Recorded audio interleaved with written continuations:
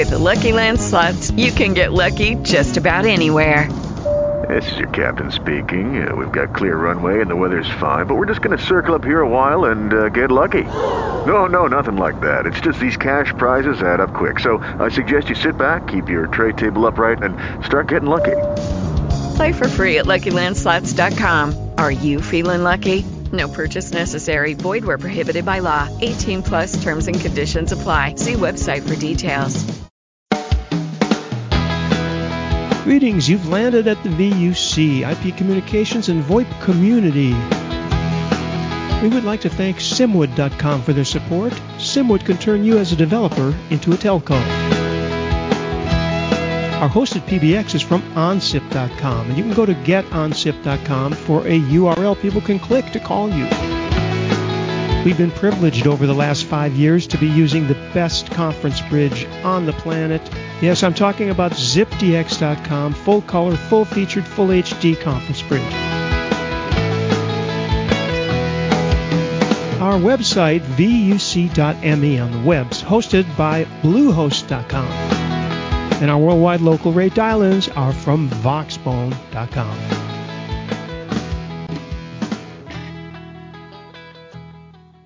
Thank you, Michael, for that intro. By the way, it's 5:59, bro. People are wondering. Okay. This is VUC 559, 18th of September, 2015. I'm confused. Anyway, sorry about that. Anyway, hopefully, Michael, you've got the Astricon slide ready, which is right here. October 13th to 15th in Orlando, Florida.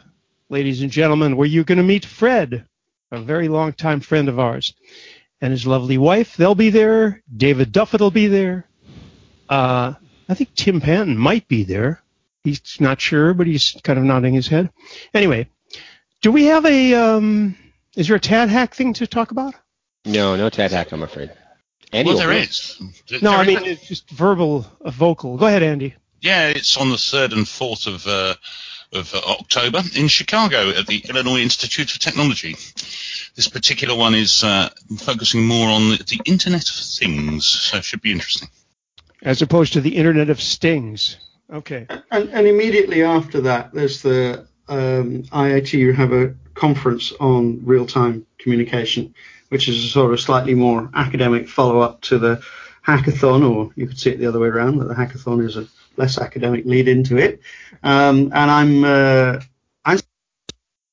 that would be one very good reason to go. And all of that ties in together with Astricon afterwards. Our guest today, Bill Simon. Bill, hello. Good afternoon. Oop. There I am. Happy to have you. Yeah, you're a little... I should explain, if anybody's watching the video, that Bill is a little bit out of sync because we had some problems earlier. But he's here, and he's ready to answer your questions, mine, and everybody else's. So we're going to get started.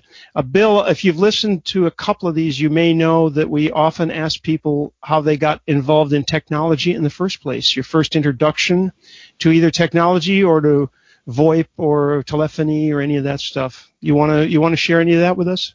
Sure. Yeah, technology. I came at voice over IP not from the telephony side of things, but more from the data side. Working through computer engineering in college and getting into IT. And in IT, I found a niche in voice over IP. Came to sort of love the idea of unified communications.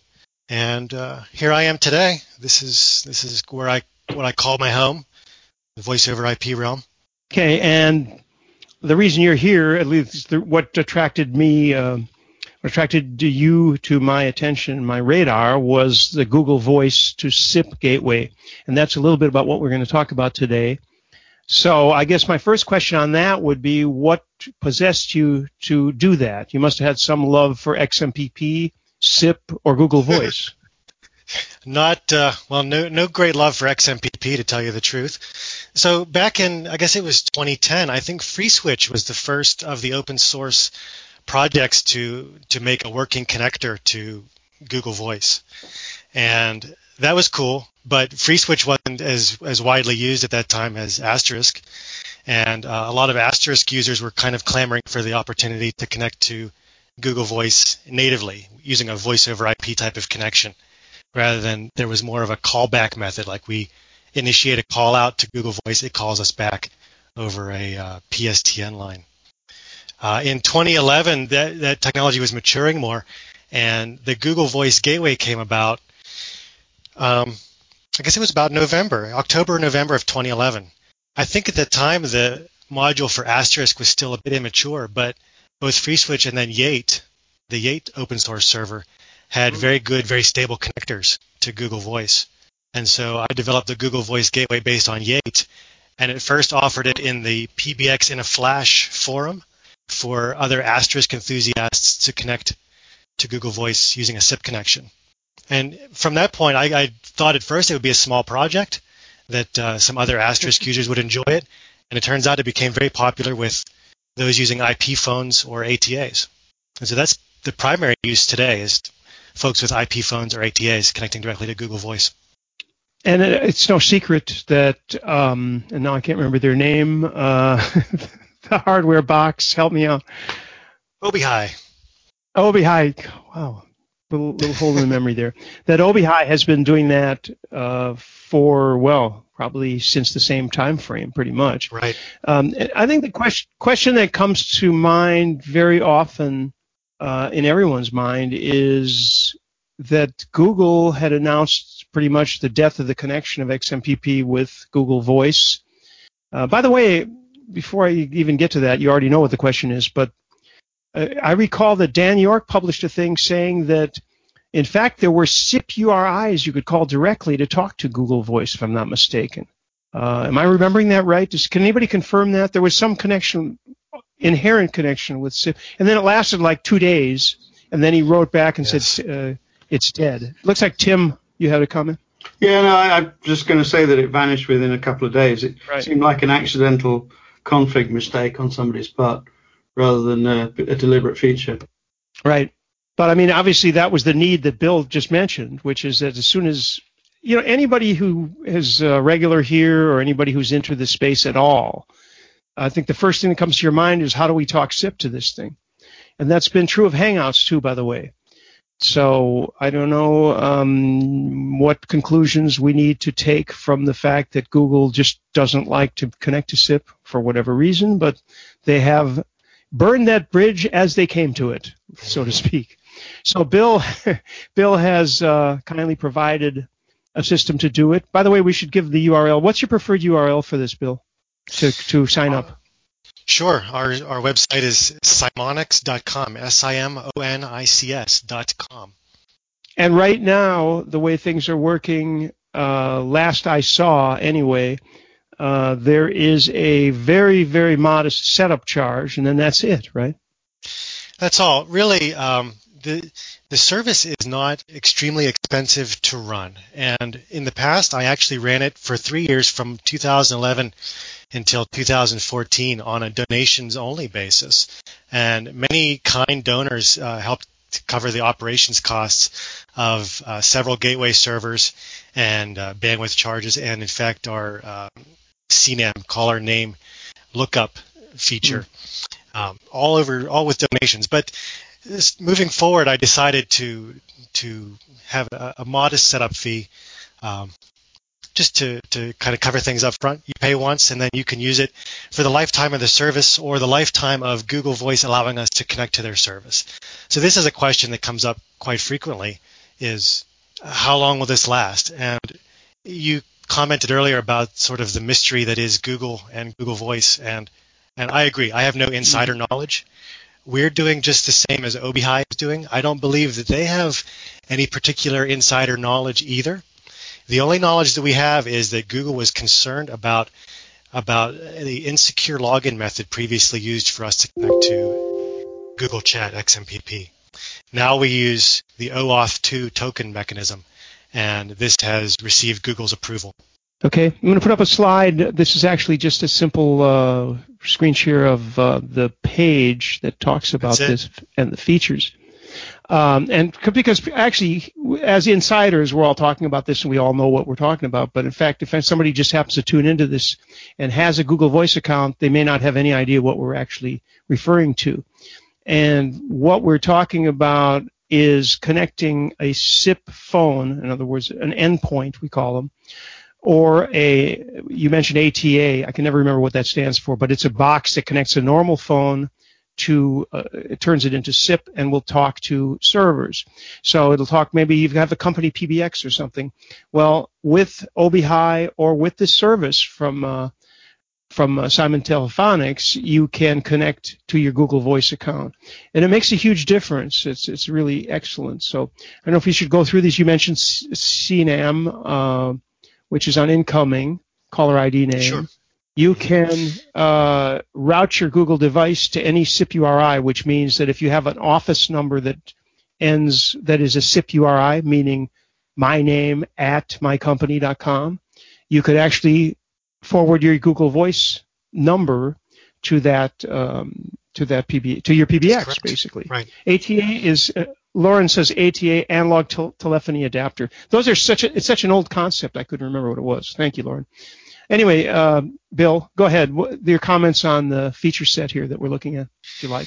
Sure. I think that the feature set that we offer is geared toward the casual user or toward the hacker. I think the hackers might like the SIP URI routing, but if you just want to have an IP phone, you want to go and buy an off-the-shelf Cisco Linksys or a Polycom phone or a E-Link or some phone, you receive after you sign up for the Google Voice Gateway service a username, a password, and a server to connect to.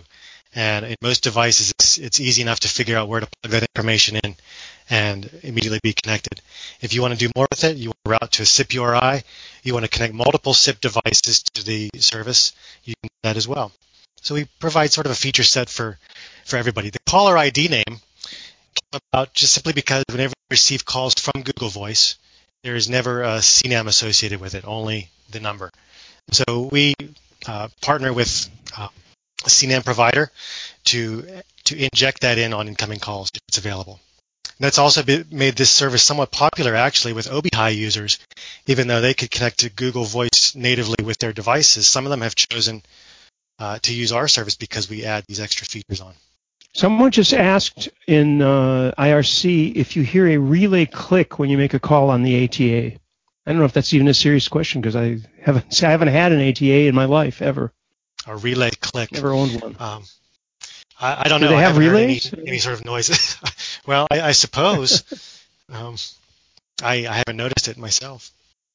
Does anybody remember those Sipera phones that have become Linksys? Because they used to make ATAs, and they were very popular ATAs, but they made that phone which turned into Linksys, and they've got to be available for $5 on eBay or someplace now. That's a great phone, and it would be great for use with this gateway. Really excellent. Lauren says, I make a lot of calls on OB110 and never heard the click. I have an OB sitting right over here, but I haven't hooked it up because I don't have an analog phone in the house. Terrible to say. And you can't find them, by the way, anywhere now. It's very hard to find them. You'd have to go to a junk shop or something. Sure. Now, I have my usual question, which comes about because I actually have an OB, one of their IP phones, sitting over here.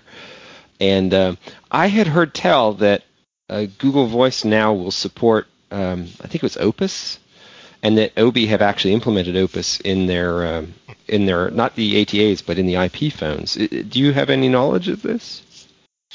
I don't have any knowledge of that. I'll look into that. That's very interesting information. Our gateways, we really have a very limited codec selection, either G711 MULA or GSM. The reason for that limited selection is, one is efficiency. So far, Google Voice has only offered native G711 as its codec. So to avoid transcoding, that's what we use on our end as well. GSM came about because some users, including myself, I'm on this crummy DSL connection with low bandwidth, needed something a little bit more passable, a little bit more compressed, and so we offer GSM as well. and the transcoding cost on the servers is minimal for that. Opus sounds like a good option. I'll have to look into it. Yeah, and apparently, so if you're calling, between two Google Voice numbers, you're not going PSTN. It's basically an on-net call, and you can do great things, which is wonderful for podcasters and the like who want to sustain their audio quality. By the way, you're not the voice of Bill Simon. So in the truth of advertising part, Michael, when you speak, you should probably switch back. Tim, did you have a comment on the Opus? Because you may know something about it. Opus and Google Voice? I don't, actually. I'd be, interesting. I wonder how that plays out, actually. Generally, it's not worth going to Opus unless you can get Opus all the way from one end to the other. If you're going to transcode to GSM in the middle or 711 or something, you might as well go all the way like that. The only exception is because its error correction is really good. So if you're somewhere where you think you might reasonably expect to drop like 10% of packets, then actually you might do better with Opus. But that's pretty unusual, one hopes. If anybody remembers which Astricon Chris DeBona gave the keynote, it was either Phoenix or I think it was with Phoenix or Denver. What was funny about that is that I spoke to him afterwards, and I asked him about Google Voice, and he says, Google Voice, that's probably I think there's one guy working on that. So I don't know if that's even possible, but ironically, the origin of Google Voice wasn't that Craig Walker Grand Central. and his Grand Central? Yeah. Yep. Who's been on several times, of course. So that's kind of funny. There were more people working on it when Craig was with it. Well, I wouldn't rule out Google and Voice though, because as opposed to Google Voice, because if you look in the adverts, which one I do, you'll see that Nest, which is a Google company, Nest Labs, is looking to recruit audio engineers. Presumably they're going to do the same thing as Amazon's, whatever it is, Spy in the Living Room. What's it called? Athena or something. Mm-hmm. What is it called? Alexia. Alexia, there you go. Or is dyslexia? Slightly, yes. Anorexia. Slightly less threatening than the goddess of wisdom, but still fairly scary. Anyway. So is this going to be like, you walk into the living room and go, I want 70 degrees. Is that what they're looking for? I think you're going to have to say, okay, Nest first. Nest, give me 70 degrees in here. Yeah, something about the whole Nest concept is unattractive to me, but that's me. Anyway, all right, so with the understanding, Bill, that if Google tomorrow says, well, that's it, and pulls that big switch, of course, that'll be the end. Yeah, so that's true. That's a condition that we all have to accept. It's sort of built in, and if you pay your $6 up front and you get even a few months of use out of it, I'd say you've done pretty well. Most people, I think, will get more than just a few months of use out of it. So, I'd say there's some small risk in Google pulling the plug. But I understand that there are Google employees that really enjoy the OBHI devices and use them, and that may keep this whole connection thing alive for quite some time, as long as OBHI is in the picture and still doing their thing. They must be lobbying too, actually. But it's fantastic, and I didn't hesitate for a second. I figured even if it was worth a month of the kind of testing and fooling around that I do, was already worth $6. How many lattes do you get at Starbucks for $6? One and a half or something. Not even, right? So that's a pretty reasonable cost. Hey, and the support is added on for free, but only to a certain extent. And I get lots of people that ask me about all kinds of different SIP devices, and there's many SIP devices as there are grains of sand on the beach. So sure. I'll do my best to help you get your SIP device configured. But for the most part, you're on your own, or chat with the community first and see if you can get it figured out before asking me, because I've just got a small number of devices here in my lab. Yeah, that's one of the other. I'm sorry, Tim. I just wanted to slide in because he mentioned support. That one of the reasons that I invited you, Bill, was because I had a question. I know that my first contact was actually support, and I asked a question. I don't remember what the problem was or what I was asking, but the answer came within a couple of hours. So I was so impressed, I said, I've got to have this guy on. Go ahead, Tim. I was going to kind of delve into the politics of it slightly in the sense that, do you get the feeling that the thing that's running at the other end of this is Yate? So is the reason that Yate works really well with it because actually Yate is on both ends of the wire, or is that just vicious speculation on my part?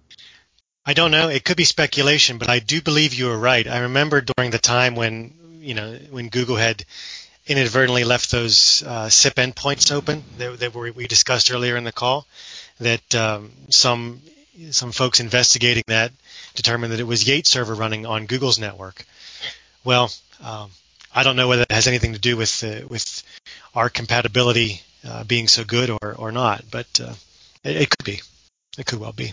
I mean, we chose What Yate. a shame that Diana isn't with us. I know, yeah, I'd love to hear her comments. But the reason that I chose Yate was because, and Diana would probably be pleased to hear this. It's a very configurable platform, and it's very useful. We can cut out a lot of the, XMPP is a very chatty protocol. We can cut out a lot of the unnecessary parts of that, a lot of the unnecessary features that generally come with open source VoIP engines, just to do the bare minimum. We're doing interop between SIP and Google XMPP, and doing it well. That's the whole idea. Incidentally, well, kind of an aside, didn't Diana work with or for Google at some point? Does anybody remember that? Seems to me she mentioned something about it. Yeah, she certainly mentioned that she was working for Google. Well, there you go. It all comes out on the VUC. Anybody have any questions? IRC, the VUC channel. There's been some comments, but I don't see any questions yet, except for the relay chatter question, which I think may have been a joke, but I'm not sure. I was actually wondering what's the nature of support stuff that you get beyond configuring SIP stuff, and you must have experienced. Almost all of us come up from the grassroots of the Asterisk VoIP world, free switch world, etc. You must have experienced some kind of interesting stuff in that realm. Anything you can share? Yeah. Unfortunately, I think most of the questions are what I would call the very common VoIP problems questions. I get one-way audio, or I don't receive my incoming calls. It's typically because your firewall or your NAT is closing the connection and calls can't come in. You can still make outgoing calls. So I work with folks. We offer TLS and TCP transports for the gateway. Some folks have a hard time with UDP. I say let's switch to TCP. Let's use that instead. It keeps the session alive, and they have better results. Some folks have connected Cisco Cube, the unified border element with their Cisco router that acts as an SBC to the service. That was an interesting challenge. I don't know much about that, but they made it work. Folks have used it for their labs, just for basically free SIP trunking to run experiments or to have something to fall back on if they need a SIP trunk for such purposes. Yeah, mostly the common stuff. I try to put the common questions there, or the FAQ, into an FAQ section on our site so that it's not necessary to open support tickets. But nothing that comes to my mind that's terribly unusual. A couple of questions here in IRC, Bill. I think I know the answer to this. Jungle Boogie asks, can you configure it with BRIA for smartphones? BRIA for smartphones. If you mean can you configure it with BRIA as what is BRIA for smartphones? First of all, is that something I haven't heard of? Well, if that's just Jungle the SIP Boogie, client. Yeah, I'm familiar with BRIA, the SIP client. It's the new name of the old X-Lite client, right? So if it's a SIP client, it should work just fine. Yeah. Well, if it's BRIA that you put on smartphone. BRIA meaning like BRIA Android and BRIA iOS? Is that what you mean? Okay, he says yes. All right. So yeah, definitely. There's no reason why you couldn't configure it, Bill, right? Yeah, like any I said, SIP client, anything that people use SIP. Any SIP client. Like I said, anywhere from Cisco Cube to your common Cisco Linksys entry-level VoIP phone, anything. Or you can have your PBX register. Sure, asterisk. Yeah, we do have some extra instructions in place for asterisk, offering secure inbound connections. Most providers will not authenticate back to a PBX, but I've configured the Google Voice Gateway to authenticate back to your PBX if you like, and that way you can whitelist based on authentication rather than just based on IP. Yeah, I think I remember something on a forum post or something I saw that floated by my eyes about not having to put insecure equals very or whatever those instructions. That was a while back, but exactly. Right. So yeah, that's an excellent thing. There was a question before that, which was, Lauren's asking about your day job and whether the consulting service, because your site mentions consulting services. Are you consulting at the moment? I'm not taking any new clients right now. I'm in full-time employment, and so most of my work with the Google Voice Gateway comes during breaks, weekends, evenings, that kind of thing. But I appreciate the question anyway, and perhaps again in the future. It's a lot to juggle, but it's enjoyable. Well, I think this is a pretty good example of a project that shows a certain level of confidence in that area, and I'm sure that's part of the reason you did it. Right. It's not the rich. It's obviously not the pot of gold at the end of the rainbow for you. So it must be that.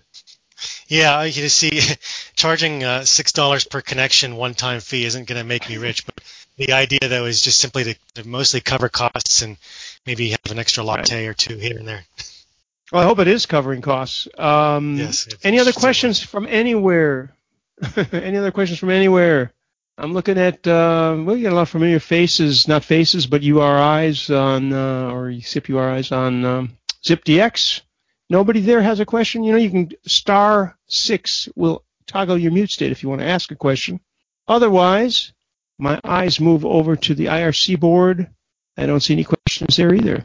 Incidentally, since Bill is joined via ZipDX and also via SIP URI, he's joining in wideband even though he's not in the Hangout, which is lovely, and we appreciate the effort. Cool. True. And the sync difference, the lag is not actually that huge. I've actually gone from the voice of slide to Bill live a couple of times. I didn't want it to be too confusing, but it's actually a little like watching it's like watching a Dracula movie in Italian. Great. Okay, no, I didn't mean the imagery, obviously. Sure. I meant the lag of the overdubbed, anyway. Or an Italian, actually, I meant an Italian Dracula movie dubbed in English would be, how they go, well, you are my uncle. All right. Yeah. Anything else at all? Going once. Well, we managed to do 31 minutes. That's pretty good. So did you know an interesting weird fact about dubbing in Germany, which is that the same actor does the voice acting for the same Hollywood star. So if you spot Harrison Ford very early on, and you get to be his voice double in Germany when he's playing in some art house movie, and you capture that ground, then you get to be his voice double throughout his entire career. So this is the bizarre luck of the draw that if you pick on somebody who turned out to be really famous early on, then you get you're made for life, which I found deeply surreal. But there you go. Apparently this is the thing. Nothing to do with what we're supposed to be talking about. Well, close enough. Interesting subject, nonetheless. I can imagine a voice actor in Germany doing Sean Connery in Russian with a Scottish accent in German. It's go. I'm going to shut up. I'm confusing myself. All right. Speaking of confusing, Lauren, in the IRC, if I read this, if I can get through this without stuttering, I'm not sure I understand the question actually. But here it is. Lauren says, not a Google Voice user, but I follow the endless iterations in the various */ free PBX forums on keeping things working. The Simonics gateway experience, these periodics, I think he meant does the gateway experience these periodic interruptions, or does Yate take care of the bulk of these issues? I'm not sure which issues, because if Google Voice dies, of course, Gate can't do anything about that. But anyway, interruptions, Simon, if you have Bill, sorry, if you have a comment on that, anyway. Yeah, The serviceability. Yeah, honestly, we haven't seen them. There will be interruptions from time to time. I set up redundant gateways, and occasionally you have network connectivity issues. I'm not promising 5 nines or 4 nines. Maybe we got 3 nines going as far as if we're lucky some days. But the truth is that I think that other people, whenever we're looking at Asterisk, there's been a lot of experimentation with the Motif module, which is the one that connects to Google Voice. Some folks have done some great work injecting the OAuth 2 login mechanism into that module, so that from home or from your workplace, if you're integrating with Google Voice, you can use the more secure login method. There have been some trials and errors with that. I know that's been tricky to get working. Yate is quite stable. It's a good stable platform, and so we're very happy about that. Haven't had to do any sort of modifications to keep up with changes on Google. I don't think they've changed their XMPP implementation anytime recently. In theory, really, Google shouldn't be going up and down daily like a site that's overrun. I mean, they have a huge network, and they would be as robust as anybody you can think of. Google, Amazon, maybe Microsoft, maybe Apple, pretty good. Those are the networks that I have used very often over the years, and I mean, mostly they're pretty dependable. So I'm looking to see if any other questions. I don't see questions in IRC. Again, *6 if you want to unmute and say something in ZipDX. I will mention that I tried another SIP gateway to Google Voice not that long ago. Someone mentioned it to me on Google Plus, and tried it.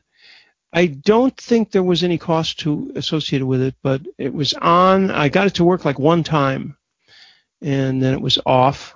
And then the other person said, well, it's still working for me, but then it went off for him the next day, and I'm not sure what this was based on, but it wasn't really working that fantastic. And it never did work again, and it had a robotic voice that was going, there's a problem connecting to your Google account, and so on. Which reminds me, you had the previous version, Bill, was a version that didn't use OAuth 2 or whatever. Is that what the previous version that you talk about on the site was?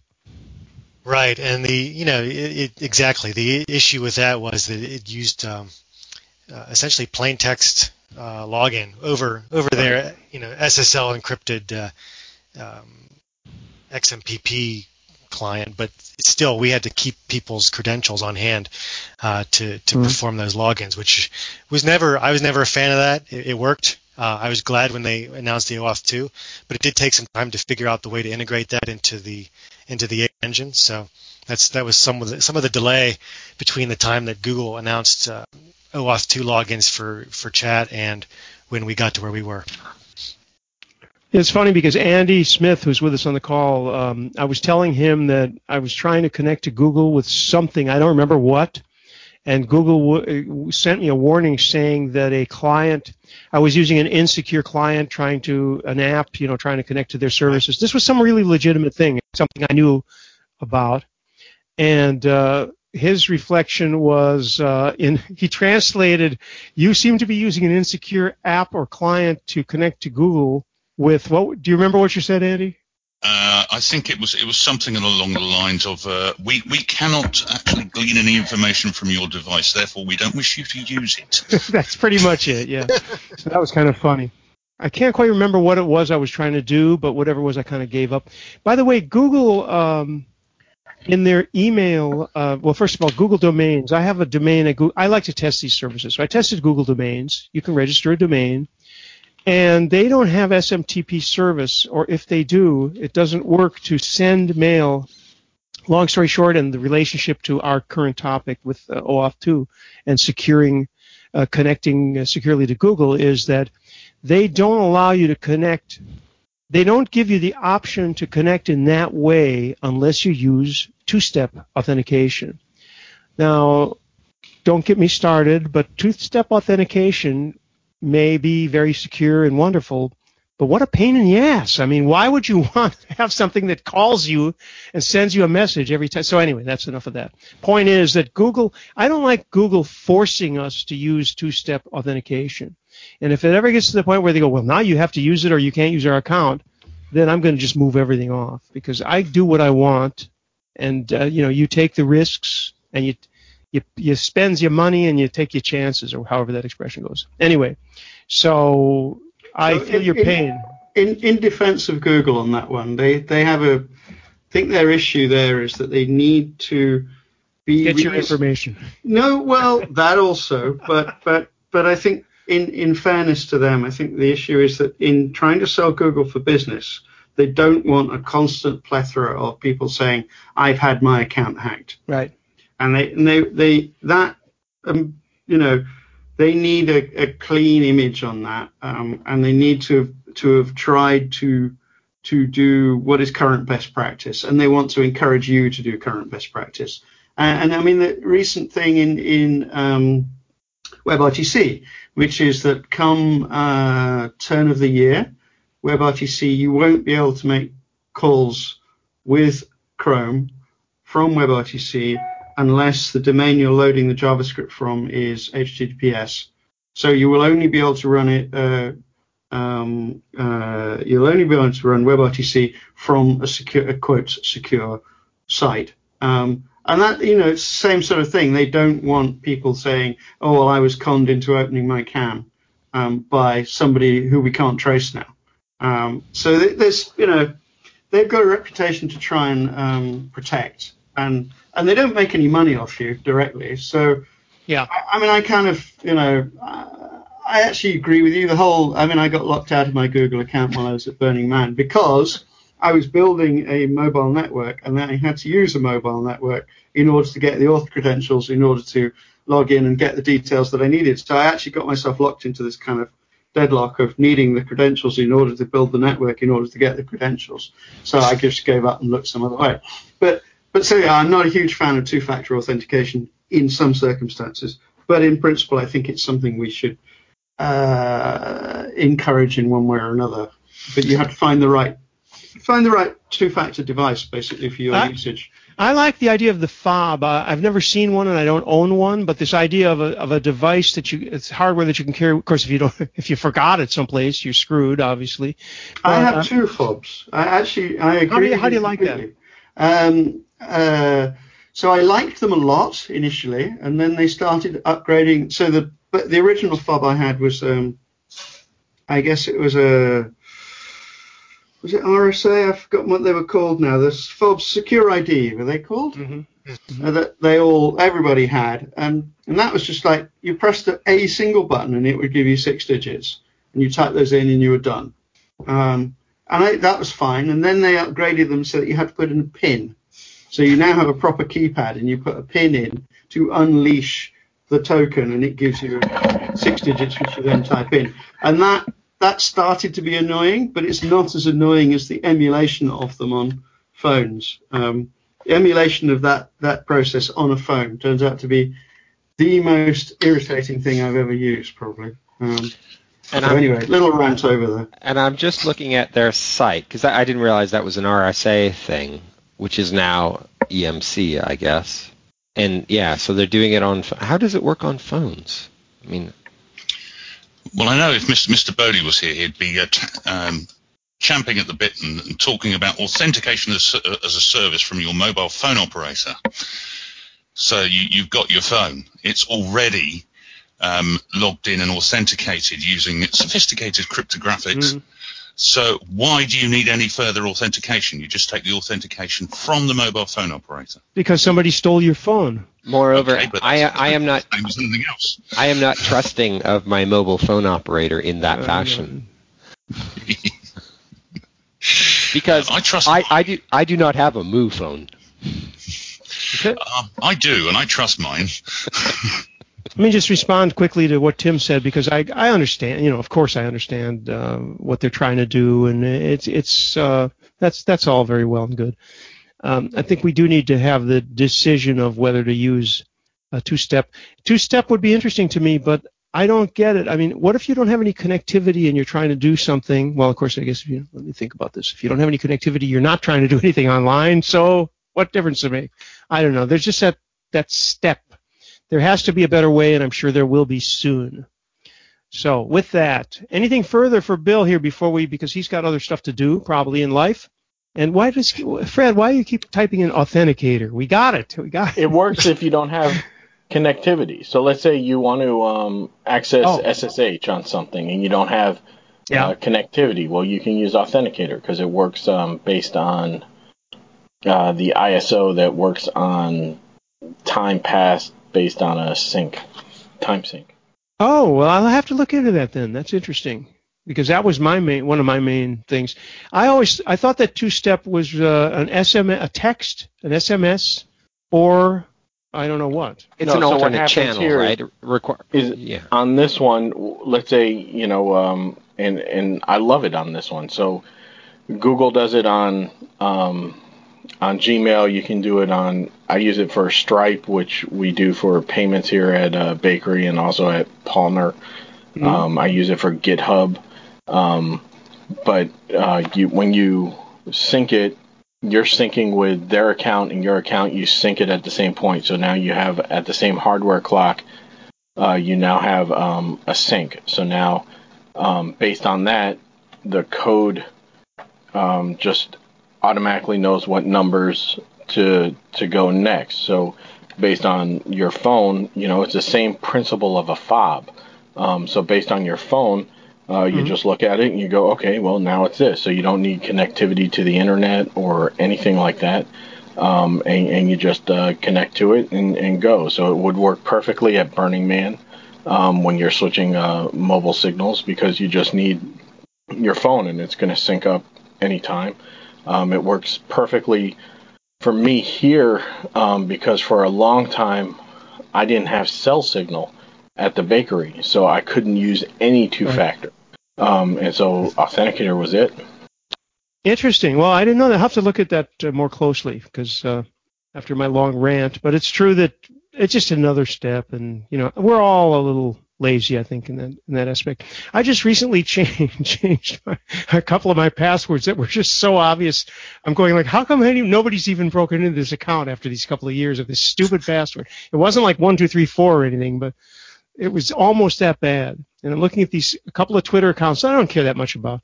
And I'm looking at them going, how come nobody's broken into this account yet? Other than the fact that it's insignificant and nobody cares with, 35 people following it or whatever. But still, you'd think they'd be sweeping around trying to get into every account they can to spam. Anyway, we're way off topic here now. Anything further for Bill and the Google Voice SIP gateway, which I highly recommend you check into, by the way. And we've given the URL before, but I'm going to give it to you again. Go to Simonics.com, and there you will see a link to the Google Voice Gateway. Check that out. Very modest fee. This isn't an ad or anything, but I did this, and I, opened the drawer and got all my spare change together and had like 6-something, whatever it is that you have to put in. It's nothing to play around with this, and it has worked flawlessly since then. So I was on vacation. It was very, very handy. By the way, and this is totally related, not one of my usual digressions, T-Mobile has now instituted a policy that Tim Panton and I were slightly complaining about earlier, which is that you can no longer keep a number over a year. The number will expire if you don't keep pumping money into it. That number will expire after a couple of months, according to T-Mobile. So this is prepaid. I mean, when you're going to the U.S. once a year like I do. So my number will now change every year. So what's the solution? Give out the Google Voice number. Forward it to the cell when you're in the United States. Forward it to the SIP gateway when you're not. And it rings on my desk phone and on my other phone, which is a SIP phone also, but it's in the decked phone in the house. Solution. Thank you, Bill, for that solution. Perfect. Very cool. I'm glad you find it useful. It is. Let's just hope it works next year. That won't be on you if it doesn't, obviously. All right. since I haven't seen anybody popping up on any of the screens with any questions, we'll let you go, Bill. Thank you for being a guest, and thank you for the service. It's a terrific idea. Appreciate you having me on this show. It's been fun talking about the service. Welcome folks to come check it out.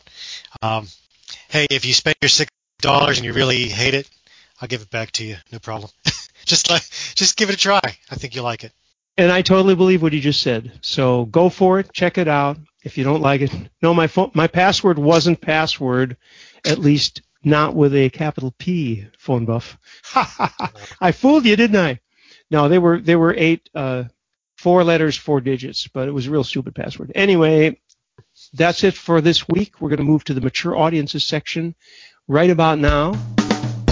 Hey, that was the bleeding edge of the IP communications and VoIP community. We're at vuc.me on the web. Thanks to simwood.com, who can turn you as a developer into a telco.